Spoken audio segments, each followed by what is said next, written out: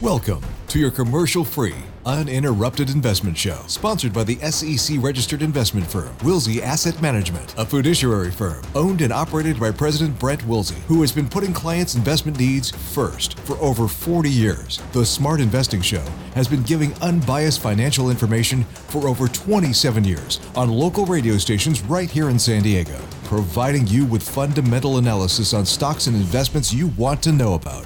Now, here are your hosts, Brent and Chase Wilsey. Well, hello and welcome to the Smart Investing Show. I'm Brent Wilsey, and with me is Chase Wilsey. Great to have you here this morning and every Saturday morning talking about your money, the economy, investing, and all these things, especially during this difficult time now with the Ukraine war going on, inflation, rising interest rates. We'll talk about that. But Chase, good morning. How you doing? Doing well. There we go. Got to hit the button and get on there. There we go. Yeah. At the game last night, unfortunately, the Padres did not pull it out, but a great game last night. Yeah, fun time. I mean, they've gotten off to an okay start. You know, it's good to see him. The young pitcher, he was pretty fun to watch. He had an okay outing. Man, he made some great plays. I mean, that ball comes back at him probably, 100 miles an hour? He takes caught it like no problem at all. Yeah, probably a lot faster. It's just like very nonchalant the way he did it. So it was a very, very good. I think he's off to a good start. But good to have baseball back. Yeah, good to have baseball back and be there in the stadium. And we had some pretty good seats there. So I was happy to watch the game. Yep. So, but let's talk about the CPI report that came out this past week. The inflation problem has unfortunately only gotten worse as CPI came in at 8.5%.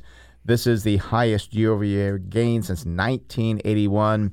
There's some good and bad news here. The good news is I do believe inflation will have peaked either in this report or next month's report. The main reason for that is that the year-over-year comparison is getting harder and harder.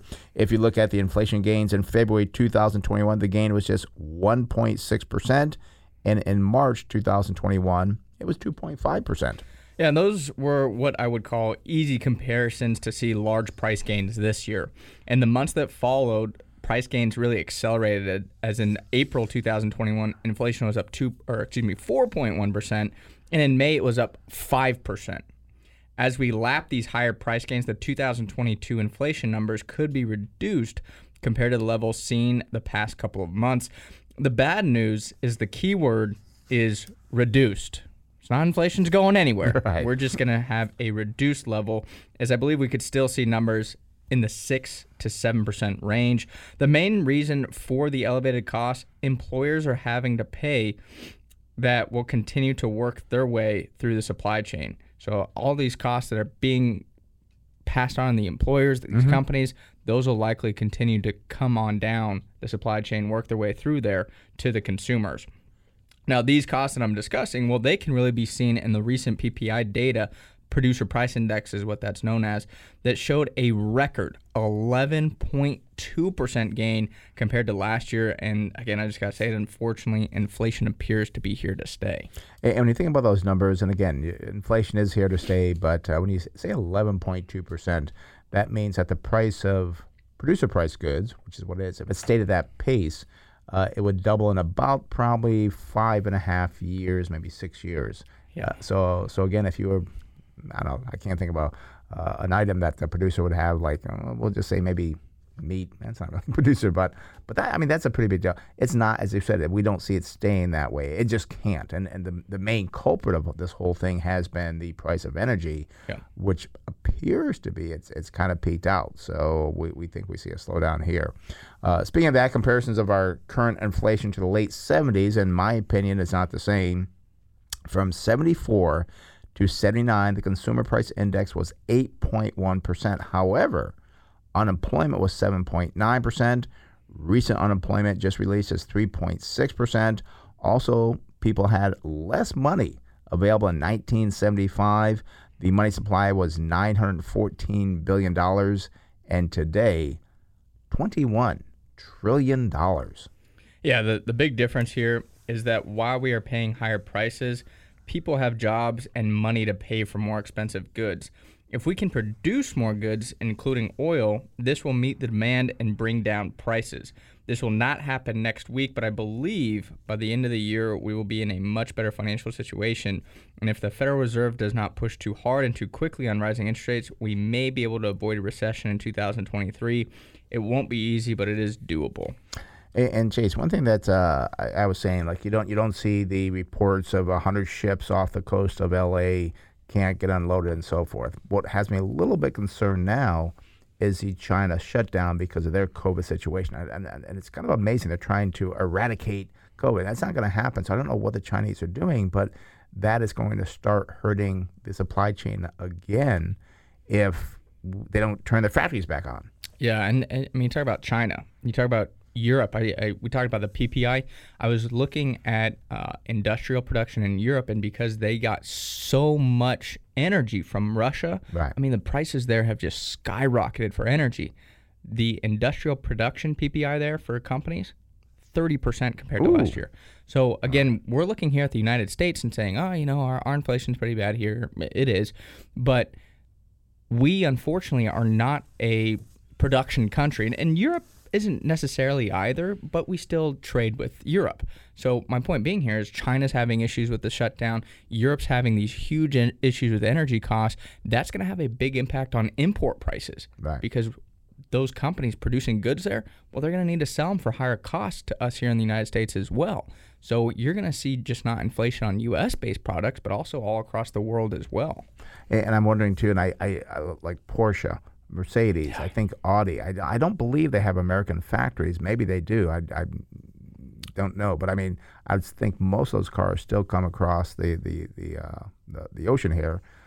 And if they're producing them over there with that high energy cost, those parts of those cars have to increase quite a bit. Producing them there with the high energy. What about shipping them across the ocean? Shipping them across the ocean. Can't be cheap. And then I talked to, it's like, well, I know that we're trying to send them liquefied natural gas, which is a great thing. But I believe you said Germany doesn't have any storage over there to storage. Yeah, they don't have the same storage terminals, the capacity quite yet. So, I mean, it's a problem. You can't just, we've said it before, flip a switch and all of a sudden, it's solved. It stems from this long lack of an investment cycle. Right. And it's going to take several months to years to actually resolve this issue. And I can't believe that Europe, I mean, they really stumbled. They never should have depended on Russia. They should have had other alternatives. They've really put themselves in a very difficult situation, which we don't get a lot of exports, I don't believe, from them. I mentioned the Porsche, the Mercedes and stuff. There's probably other things we get from them. The Airbus. The Airbus. Maybe it's good for Boeing. But maybe wine from France.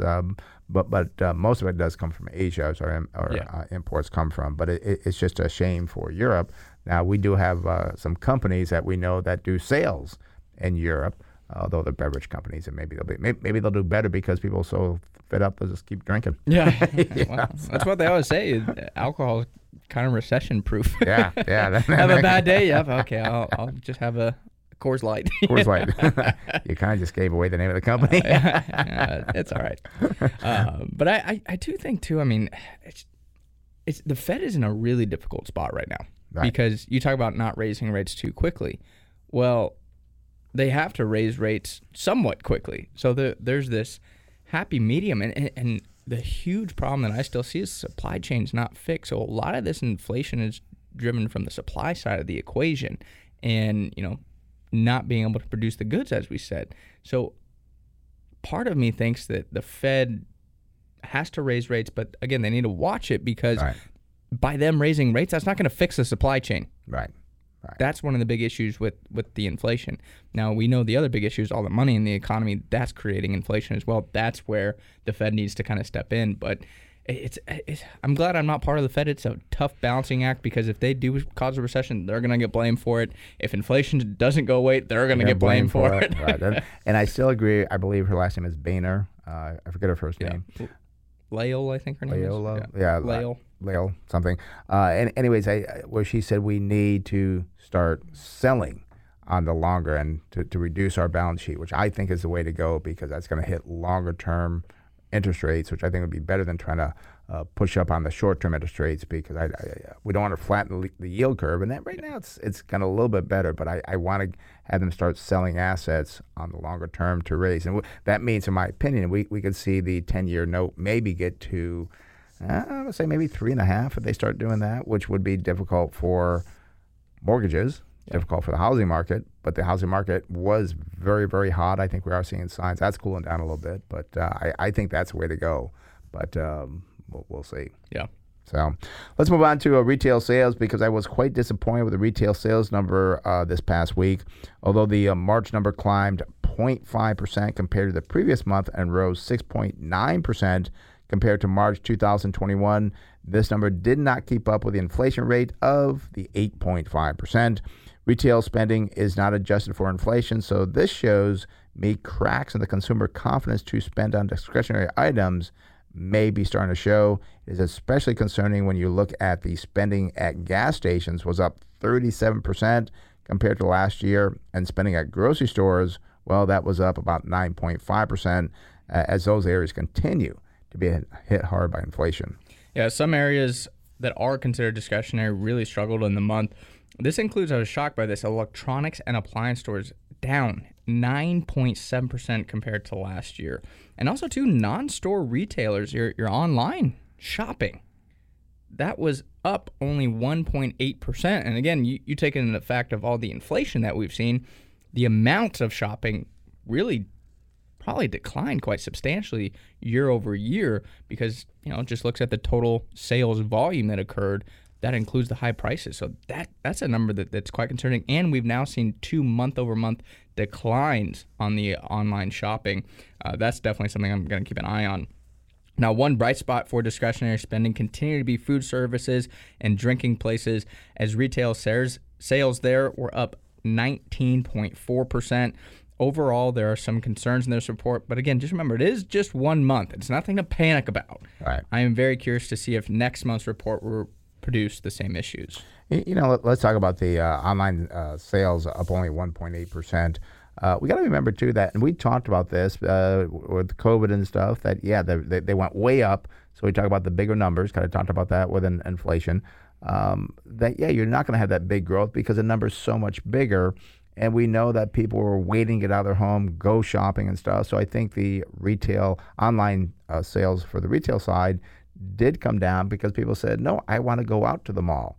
And I've been to the mall and different stores, and they are packed with people. So I think that's the reason. I think that big base there, high number there, and people saying, I'm going to go out as opposed to just sit at home and order something. Well, yeah, it's a good point to look at. And you look at like department stores, that was up 7.4%. You look at clothing and accessory stores up 7.3%. So that was outpacing the online shopping. So I think you're right. I think that is a component of maybe the reduced number. And again, people always forget about having to compare against, well, what happened last year? Right. If you're lapping a difficult comparison, it's hard to grow upon that. And I think, as you said, with COVID, you just really had all that demand pulled forward for the online type businesses. And actually, too, the electronics and appliance stores, I'm wondering if that has to do something with the housing market, because appliances, if you're not, and the trend of housing, I don't think I think it's slowed down. It's not gone down yet, but I'm wondering appliances, if that's been the big thing slowing down. And I still heard it takes, because we're going to be moving our office, and a buddy of mine who moved their office, he goes, it still took me like 4 months to get the furniture. So maybe that's a supply chain issue there, maybe part of housing slowing down. I don't know. Yeah, if you look at some of the other housing kind of dominated markets, speaking of furniture, that was up 3.6% year over year. So that's okay. But again, that's still not keeping up with inflation. And then also you look at like building materials and garden equipment. This is kind of concerning. And I think this is one reason, if you look at like Lowe's and Home Depot, they've really struggled this year. But that sector for building materials and garden equipment, that was only at 0.6% compared to last year. So there's a lot of things. And this is why I said it was so concerning with the gas and the food. Mm-hmm. If you back those out, the number really was even more concerning. And it's funny. And by the way, phone numbers, we're going to open the phone lines, 833-288-0973. As always, get you through for that unbiased, no strings attached, final opinion about what you want to talk about. Again, 833-288-0973. You brought up Home Depot and Lowe's. I think Lowe's is in a much better position. When I've looked at Lowe's in the past, the valuations weren't that bad, But Home Depot, I mean, again, great business, but very high valuations. I want to say that their forward PE was still around 23, 25, and people just don't understand, like, oh, it's Home Depot, oh, it's great. That's not the norm. The average is around 16 to 17. Are you going to look it up? Yeah, I was going to look up and see how the stock's done this year. Yeah. I'm pretty sure it's down. And I was listening to something from Peter Lynch this past week, and like, well, and investors say, unfortunately, well, how much lower can it go? I mean, it was at, and you're going to give me the numbers, it was 300, now it's 225. How much lower can it go? Well, it can go lower. Did you get the numbers? Yeah, so Home Depot actually hit a high of $420 a share. Right now it's at $304. So year to date, start of the year around $410. It's down over 25%. Yeah. It looks like the PE on the trailing 12 months though is 19.6. So it's still not cheap. I mean, it's not as expensive as it was, but I don't see the same earnings growth that they were having going forward. And I could be mistaken, but I think, again, they had that huge COVID boom. Mm-hmm. I don't know if, again, people are going to be spending as much on remodeling their homes and doing things of that nature. Yeah, and gardening. I mean, we got the summer coming up, and they start gardening. Like, well, done that already. And also, too, it could be a difficult thing. And we've said this with these growth-type companies, which Home Depot fell in that category, is that when that growth starts slowing down or unfortunately reversing, that stock can fall quite a bit. And I mean, you could see Home Depot, just throwing out numbers here, around 200, which would be half of the high. And people say, oh, well, how could that happen? It's Home Depot. They just have to look at history. And I, from Peter Lynch, he's talking about Taco Bell. And he goes, Taco Bell, and I forget the exact numbers, but he goes, it was a great business. They were doing well. They had no debt, and the stock just fell and fell and fell. And it can happen because that sentiment changes on those stocks. So let's talk about the Russia-Ukraine fertilizer situation, because this is pretty interesting talk. We talk about how the Russia-Ukraine situation has impacted the energy markets, but is also having a major impact on fertilizer. Russia and Belarus, that's right, Belarus provided about 40% of the world's exports of potash, which is used in fertilizer, and Russia and Ukraine report 28% of fertilizers made with nitrogen and phosphorus, as well as potassium. This has caused a major price spike in potash. Traded in Vancouver was priced at about $210 per metric tons at the beginning of 2021 and was recently valued at $565, also denting the supply of fertilizers, the price of natural gas, which is a component of this production process. Yeah, and if you look in North America, fertilizer producers are paying somewhere around $5 to $6 per million British thermal units for natural gas, and that's the way that you look at it. It's not like a barrel of oil. They look at it per million British thermal unit is the name of it. BTU is another name, easier to kind of say. But you compare that again to Europe. As I said earlier, they're having big problems there. And how bad are those problems? Well, European producers are paying between $35 and $38 per million British thermal units for the natural gas. That makes it extremely hard to produce this fertilizer profitably. The higher cost of fertilizer then impacts farmers growing crops, and then they must increase prices for, corn or wheat or whatever it may be, those fertilizer-dependent type crops. Those increasing prices are then passed on to the feedstock for animals, which is increasing the cost for different things like cattle. And I just got to say, maybe it isn't these food companies' faults for raising prices, but in fact stems from the supply chain problems. This is also just another case showing the importance of producing energy like natural gas, as it impacts so many areas of the economy. And people say, too, like soybeans, I guess, don't require as much fertilizer. I'm not a farmer, so I'm not an expert here. It was just something I was reading. But then the problem is the demand for soybeans goes up because I don't need fertilizer for that. So now the demand goes way up for soybeans. That increases the price there. There's a huge issue that is now revolving around fertilizer. Right. And I'd like to send this to Washington because, you know what, guys, come on. This whole thing stems around energy, oil. And again, I know we want to be green down the road. No one wants to pollute the skies and die of, lung disease because our skies are so full. But you can't turn the switch off and wait years for clean energy to come. you've got to do it on a normal basis. And we've got to turn those pumps back on because it affects so many things. And again, the fertilizer, who would think like, well, what does that have to do with energy? Well, just kind of told you. And it affects so many things. And we talk about how petroleum is used in hundreds of different products. And that's really been, in my opinion, what really has caused this major inflation. And I want to talk politics here, but had we not turned things off the way we did, I don't think we'd be in this situation at all. Yeah, I mean, oil, don't get me wrong, oil prices, gas prices still would have gone up, but I don't think you would have seen the $100 per barrel number. Yeah, so, all right, phone number is 833-288-0973. That's 833-288-0973. Let's head up to Oceanside and speak with Joe.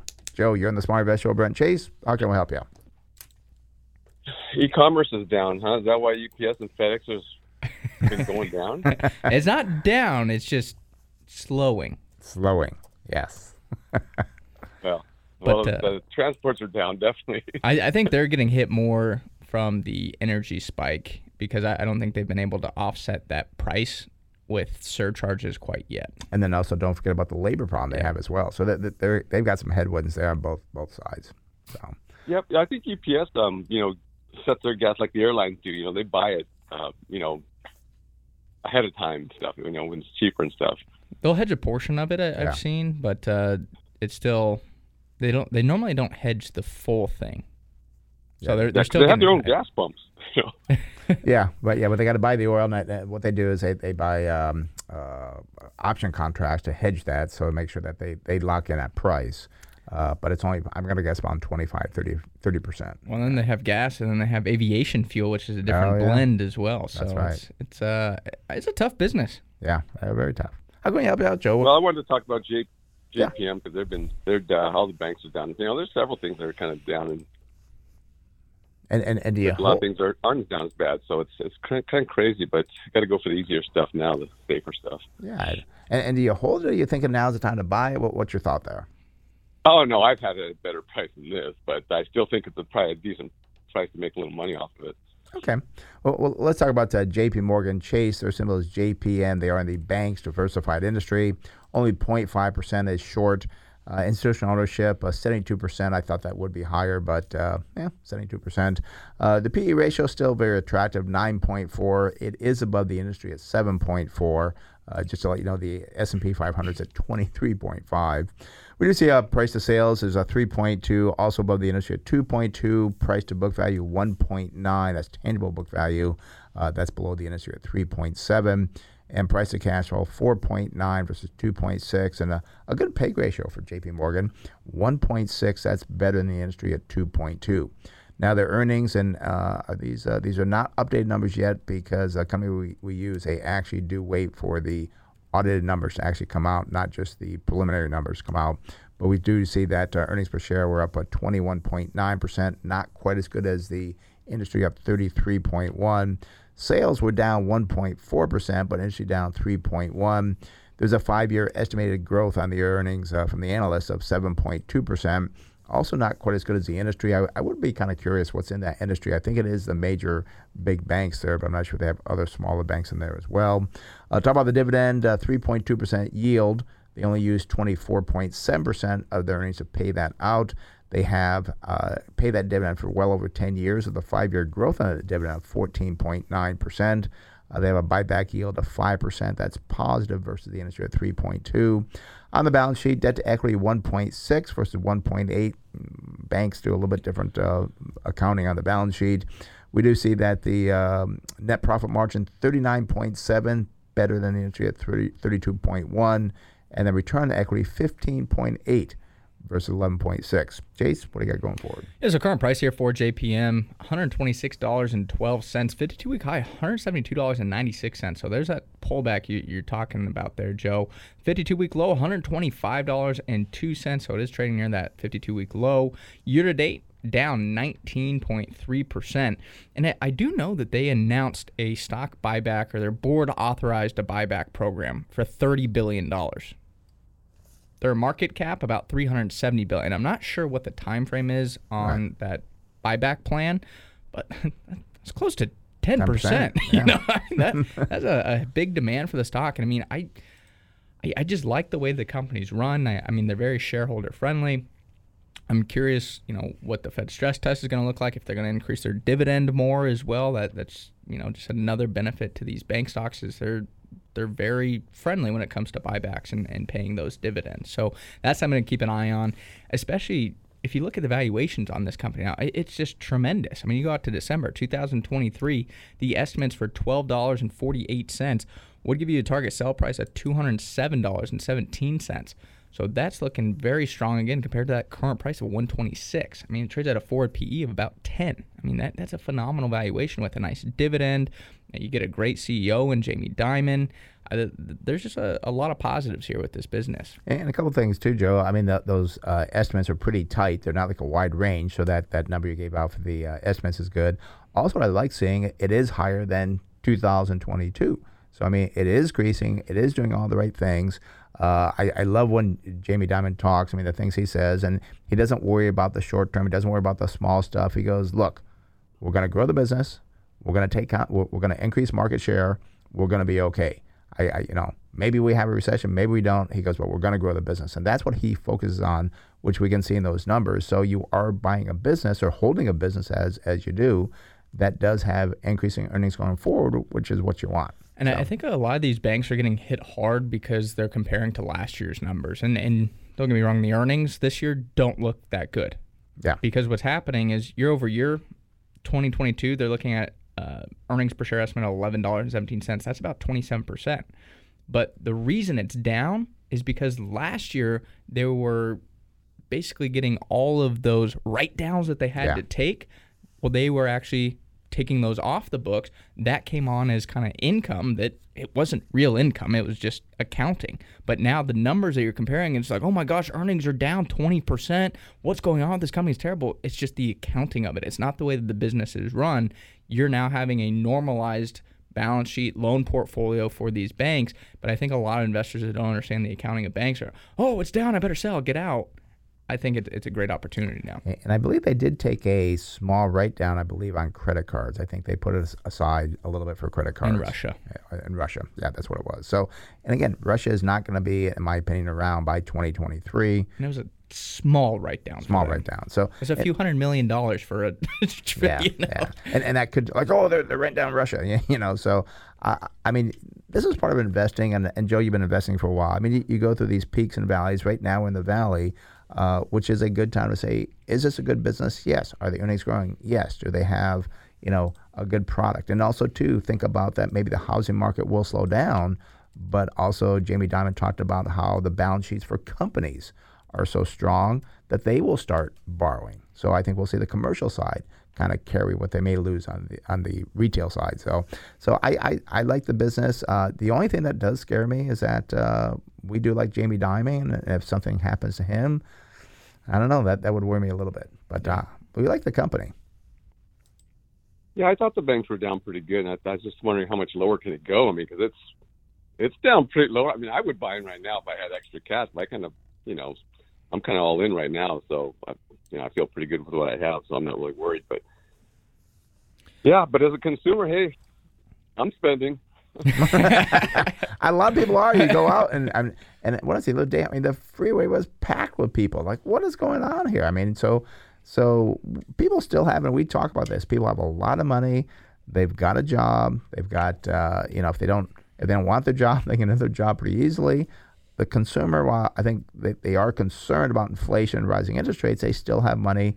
And you go to restaurants and bars and stuff. And last night at the stadium, I don't think there was one empty seat, was there? I mean, there are some in the higher up seats that. The way up higher seats. Yeah, but I mean, it was packed, right. And I had a friend that went on opening day, packed. And it's just downtown's packed, and it's something that if we were really hurting, you wouldn't see that type of excitement, I guess. Yeah, I think we're at the point where people complain about it, but they still spend. Yep. And that's what we kind of need. And I think they have that money. So, Joe, we like it. Stay with it. Don't panic on it yet. All righty? Sounds good. Thank you, guys. All right, good talking to you. Have a good one. Bye-bye. All right, that opens the phone line, 833-288-0973. That's 288-0973. We got a company here, Chase, that somebody want to know about. Let's see, where is it?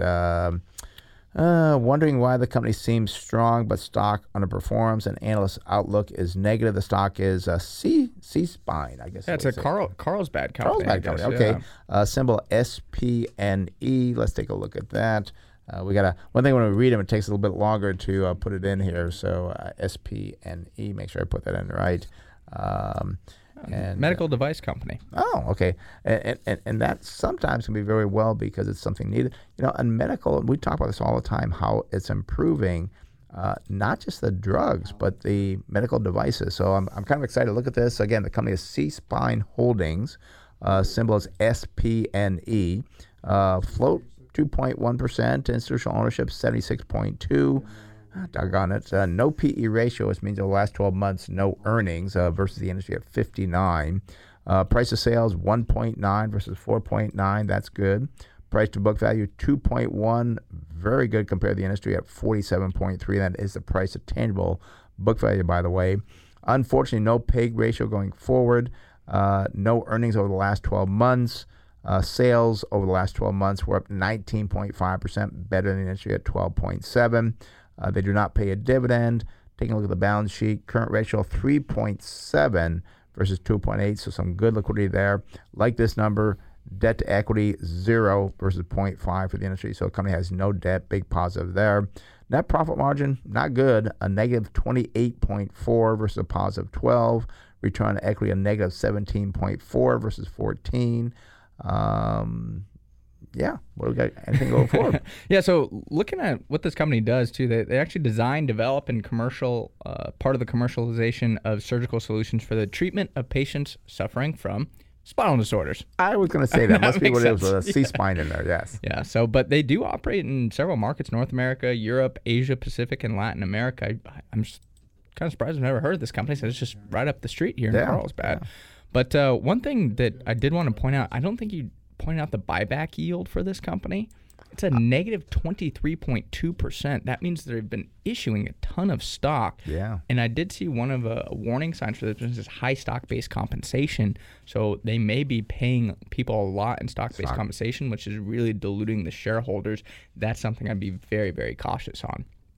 If I do look at the current price here for C-Spine, though, it's at $10.74. 52-week high, $22.78. Oh, gosh, right now it's 52-week low of $10.66.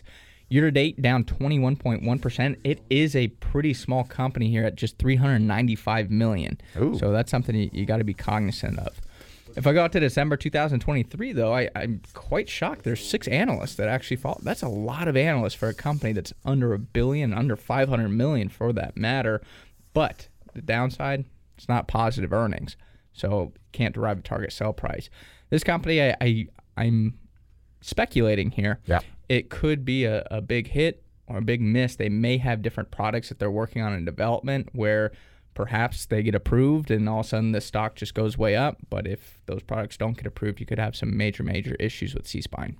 And I'm not sure what they do, but I mean, I know that as people get older, their spine does deteriorate, the vertebrae start, so you have problems. So if that's what they're working on, I mean, I know a lot of people now that are starting to get surgery on their spine because I guess that it starts pinching the nerves and everything else. So if that's what they're working on, big thing going forward. And these are things I talk about, how much better people say, oh, I don't know how much longer I'm going to live. There's so many things going on in the medical field that's going to improve our life and I think make us live much longer and much happier.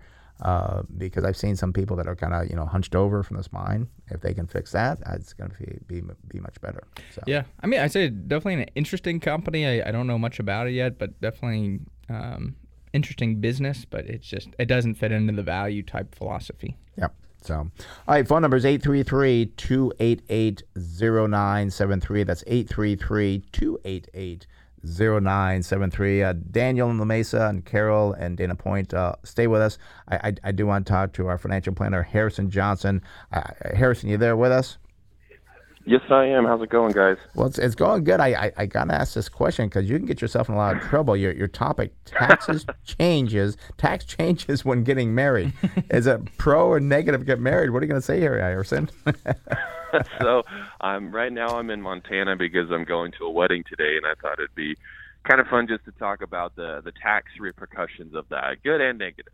Okay, good. So when you get married, there are 4 different things that could potentially hurt your tax situation. The first is if you have 2 people that are both high income earners, meaning they make over, now say $650,000 a year, and they get married, that's going to cause their taxes to go up. And the reason is the tax system is bracketed. If they were single, they could stay in a 35% bracket, but if they get married, the way that the tax code is written, they actually get bumped up into the 37% bracket. So that's one thing. If you have two high income earners. The second thing, there's a provision with a certain type of student loans where if you work for like a nonprofit or a government agency for 10 years and you are on an income-based repayment plan, that student loan will be forgiven after those 10 years, no matter what the balance is. And the income payments or the payments that you make are based off your income. So if your income's relatively low, you're not making very much. And if you get married, now your income goes up because you have a spouse. That can cause your monthly payments to go up, causing you to pay more money toward that student loan. So that's the second thing. Third thing, with rental properties, if you have losses on rental properties, you can deduct those losses. However, once your AGI or modified adjusted gross income reaches $100,000, you start to get phased out on how much you're able to deduct. That goes whether you file single or married. So with married, it's a lot easier to have a higher income. So when people, sometimes when they get married, they run into issues with being able to deduct losses on the rental properties. That's the third thing.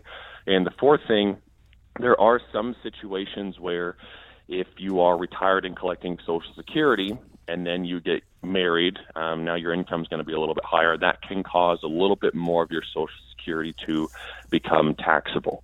So those are 4 different situations that you want to watch out for. However, all 4 of those situations are not really that common. They don't impact most people. In fact, for most people, getting married is actually a good thing, especially if you have 2 people that are in different tax brackets, because essentially what happens when you get married, the lower earning spouse can share their lower tax bracket with the higher earning spouse and then bring down the total effective tax rate. So I would say the majority of people, it either doesn't change their tax situation or it benefits them, except for the 4 situations that I talked about at the beginning. So are you saying that if you're single, go out and look for somebody who's earning less? Or what are you saying? Well, I mean, there's pros and cons to that, right? Obviously, more money is better than less money. and Harrison, when people come into your office, do you give them marriage advice as well? Like you should get married, you shouldn't because of your tax bracket, or what? Sometimes I feel like I am. But, we just a little bit, but it's so true. I mean, it just, this is again where I was talking about you being a true financial planner. These are things that you discuss with people, and again, you're just giving them the real numbers as opposed to saying, oh, well, just invest this money and, pay me a fee or give me a commission. I'm done. These are things you want to look at before maybe you get married if there's different things. And again, love is very important, but you still want to know what you're getting into before you do it maybe as well. Well, also, I've had some situations where people wanted to get married but didn't because they thought it would hurt their situation, and then we looked at everything and it was actually a good thing, so then they were able to get married. So you just want to look at the numbers because in many cases, like I said, it can be helpful.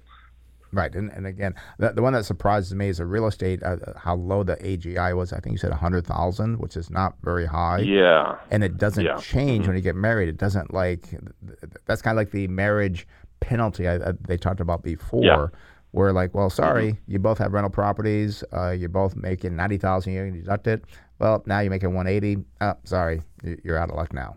Wow, that could be a big one. Yeah. So. Yeah, exactly. Well, that's why it's very important to talk to your financial planner. You're the guy that we recommend. You're at our office. So Harrison, thank you very much. I know you're back in Montana for a wedding, so enjoy the wedding, and we'll see you on Monday. All right, thanks, guys. We'll see you on Monday. All right, have a good one. Bye bye. Again, it's our financial planner. He is a CFP, Harrison Johnson. You want to talk to him, give him a call at the office, 858-546-4306. That's 858-546-4306. You can also go to our website, smartinvesting2000.com. That's smartinvesting2000.com. You can set up for a free consultation with him to see what a true financial planner does.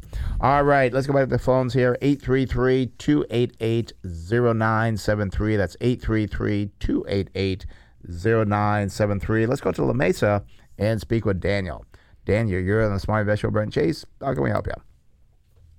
Hey, good morning, guys. Palantir, PLTR. What are your thoughts about Palantir, and what direction do you think it's headed? And I have a pretty big position in it. Had an average cost of $12.24 per share, 1,000 shares. I'm trying to let it ride. Okay. To go over back to $20 per share, but what are your thoughts about Palantir, and where do you think it's headed? And you said pretty big position. Percentage-wise, your portfolio, how much does it make up? Well, I got hit hard on the growth stocks since November, like a lot of listeners. So currently, I'd say it's probably about a 30%. 30% of my portfolio. Okay. I know that's probably higher than you would want to advise, but I have conviction in Palantir, and I think that, there's a good buying opportunity. So I wanted to get your thoughts about, what you think about the company over the next year or two, and how you think. And you're right, the 30%. Yeah, the 30% is a little bit uncomfortable for us, but let's take a look at the company. Again, the company is Palantir Technologies, symbol PLTR. They are in the industry of software infrastructure. Kind of a high float on the short side, about 6.6. It's not super high, but it is kind of above what I would call the normal.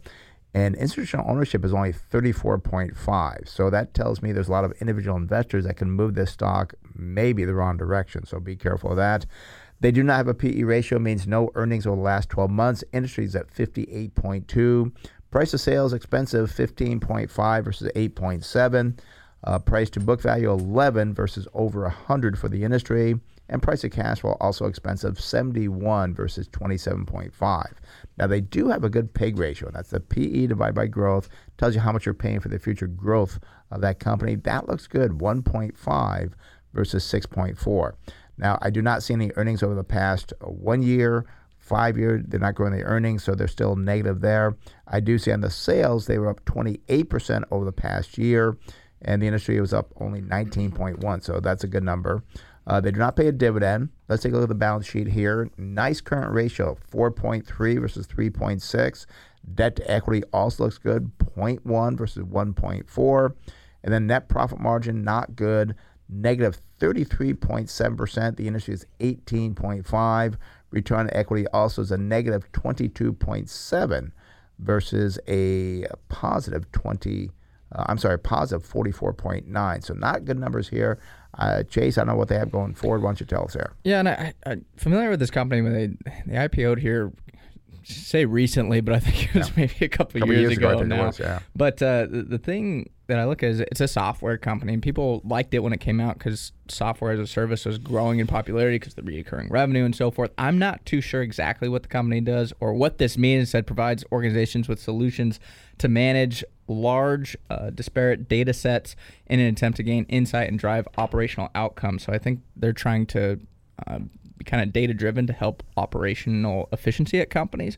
I don't know what their contracts look like, who they work with. It looks like they do work with government intelligence and defense sectors as well. So that's a pretty sound business to generally work with. It's what I'm going to call safe revenue. Right. But I would just want to know a little bit more about their model and who their customers are.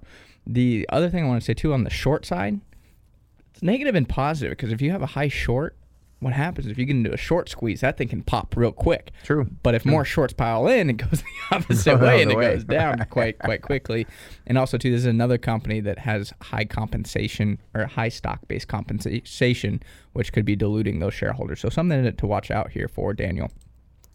Current price for Palantir, Thank you for the input. No worries. Current price for Palantir, $12.42. 52-week high, really falling off that level of $29.29. The low, $9.74. Year-to-date return, down 31.8%. Now, if I go to December 2023, I see estimated earnings per share of 26 cents.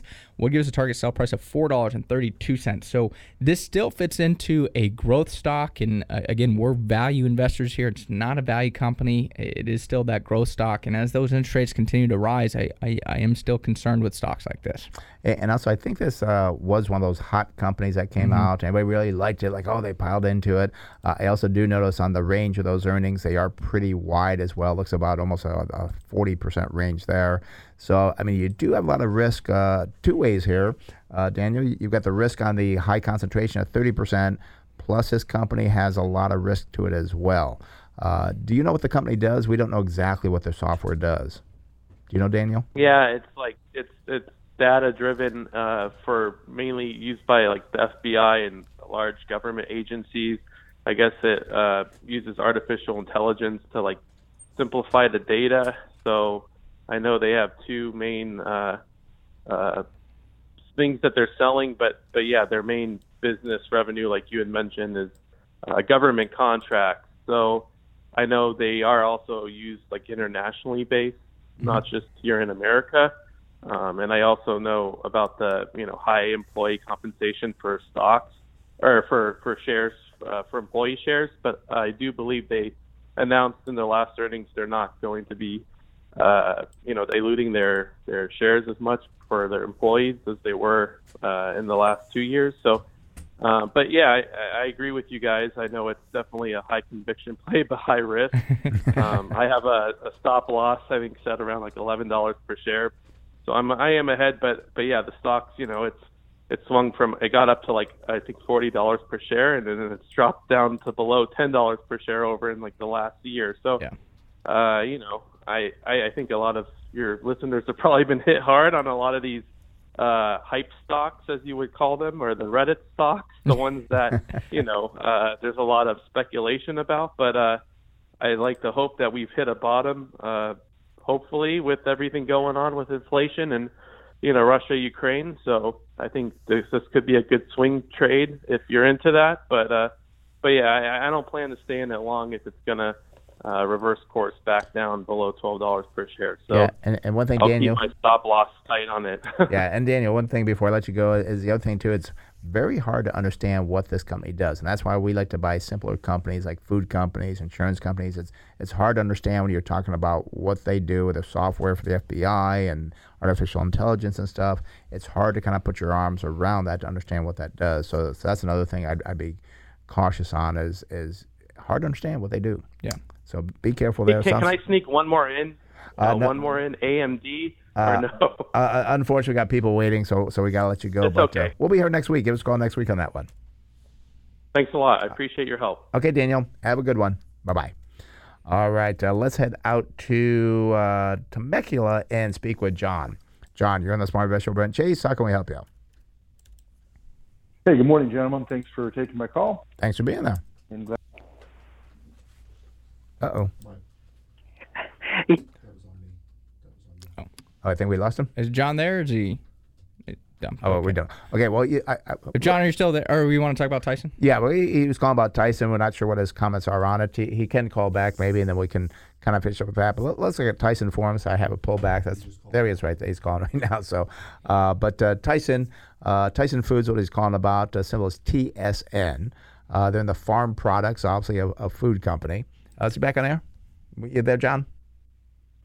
Yeah, I'm back. Yeah, Okay. thank you. Sorry about that. No problem. So you own Sure. Tyson, looking at buying it. What are your thoughts there? I do.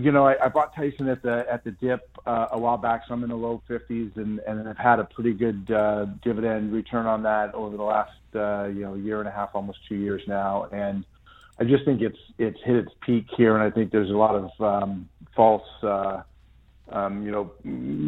future earnings here coming out. I think it's ready to come down off its high, and just thinking maybe it's time to let it go. Well, let's take a look at the numbers here for you. There's not much short on the company. It's only 2.6.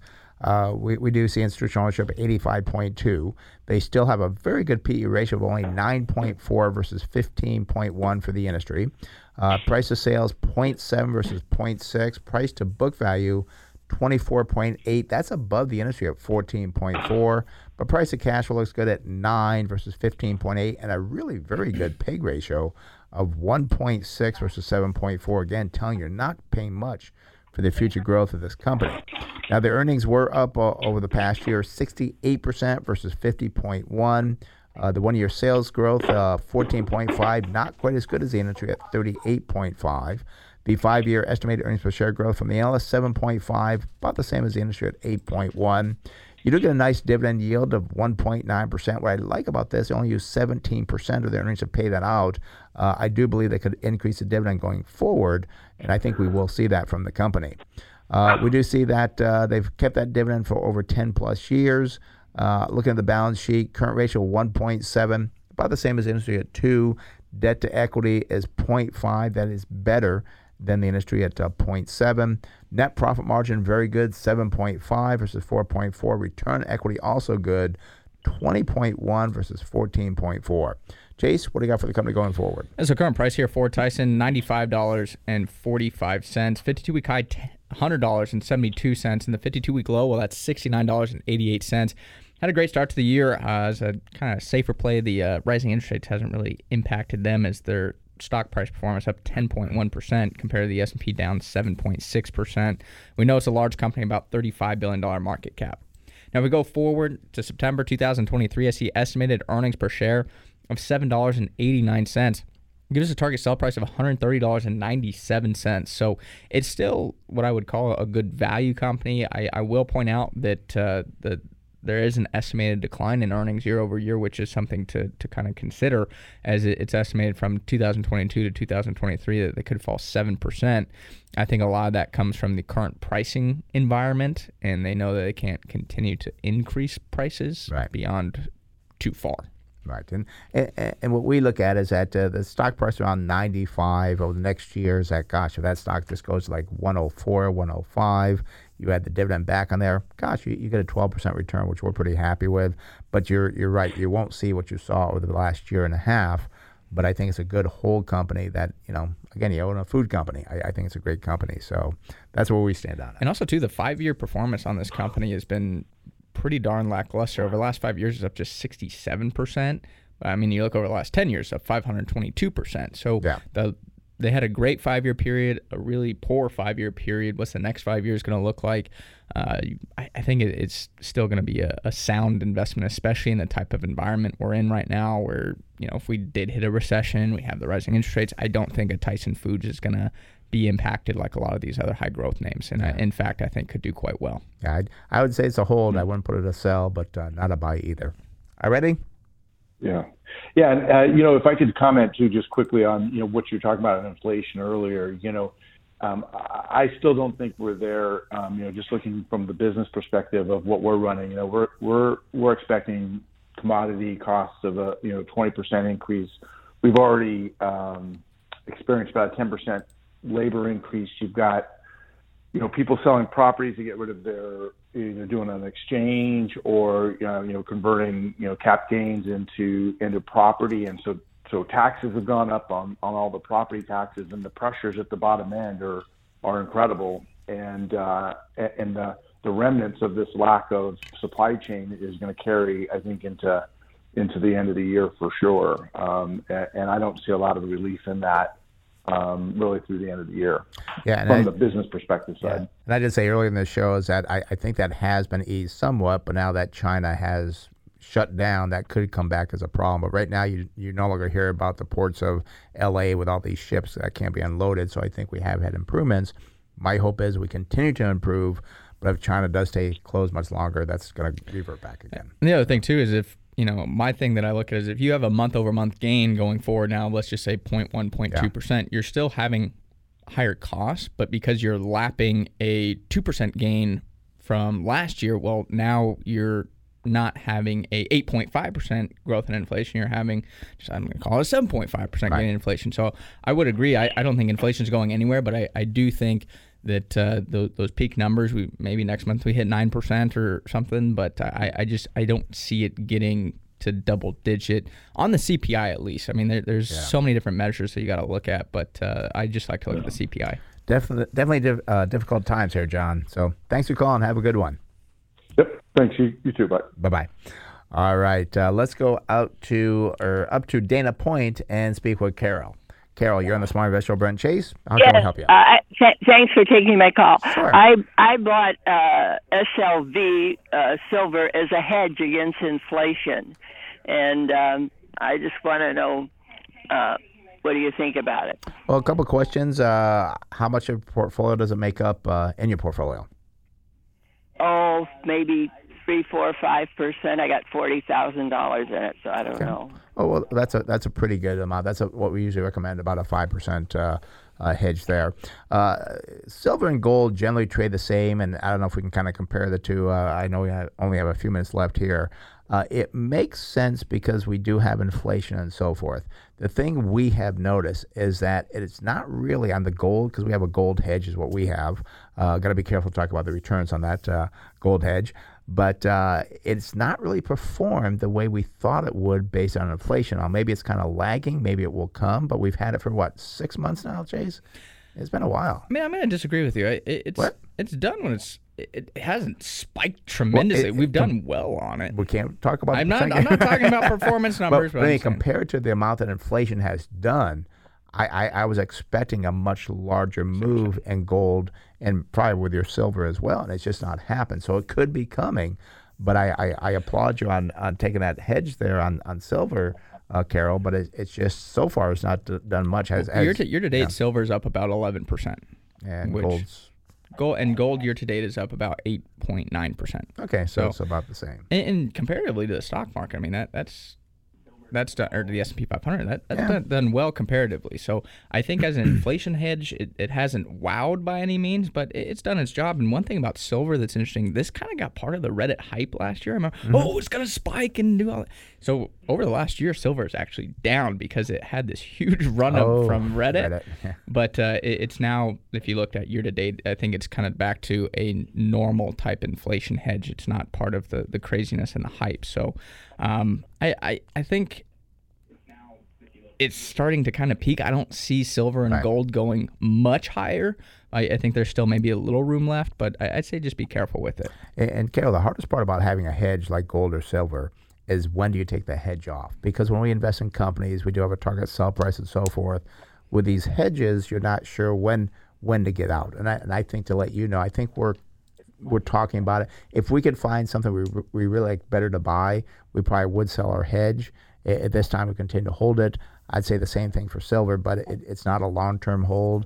I would say unless things change dramatically, by the end of the year, your hedge should be gone. Yeah. Does that help you out? Well, what about the war thing? Does that affect it? It does to some degree. I mean, we did see a spike in gold when the war was announced, but that's kind of settled off. And gold is not always good for the war thing. You don't say, buy gold because of war. You generally hear you buy it because of inflation and a collapse in the economy. So if those two are combined, that'd be yes. It appears to be, from what I'm seeing on the war side, is that Ukraine seems to be doing pretty well. You hear this talk about, Russia, they're going to come in a lot stronger. But I just don't see a lot going on with the war getting to that level. One other question, because it's supposed to be an industrial metal, and we have all this infrastructure money, and I don't know if that's going to affect it. I mean, I'm waiting for it to be put into use in silver, and I don't see that happening right now or yet. And that is a good point. We have supposedly spent billions for industrial use. Biden's budget there. Yeah, and I don't know enough about how much silver is used. I know generally copper and nickel, and there's palladium, I think is the other one that's generally more economy driven. So sorry about that, Carol. We do have to close off. But well, that came quick, but thank you for listening to the Smart Investing Show. It is for information purposes only and should not be used as investment advice. If you'd like to discuss in more detail your investment needs, have other investment questions, feel free to call myself, Brent Wilsey, or Chase Wilsey at 858-546-4306. That's 858-546-4306. Or visit our website, smartinvesting2000.com. That's smartinvesting2000.com. And for more daily educational information on investment tips, go to our Facebook page, Smart Investing with Brent Chase Wilsey. Thanks for listening to the Smart Investing Show. We'll be back next week right here on Smart Investing. Have a great weekend. To think that I did all that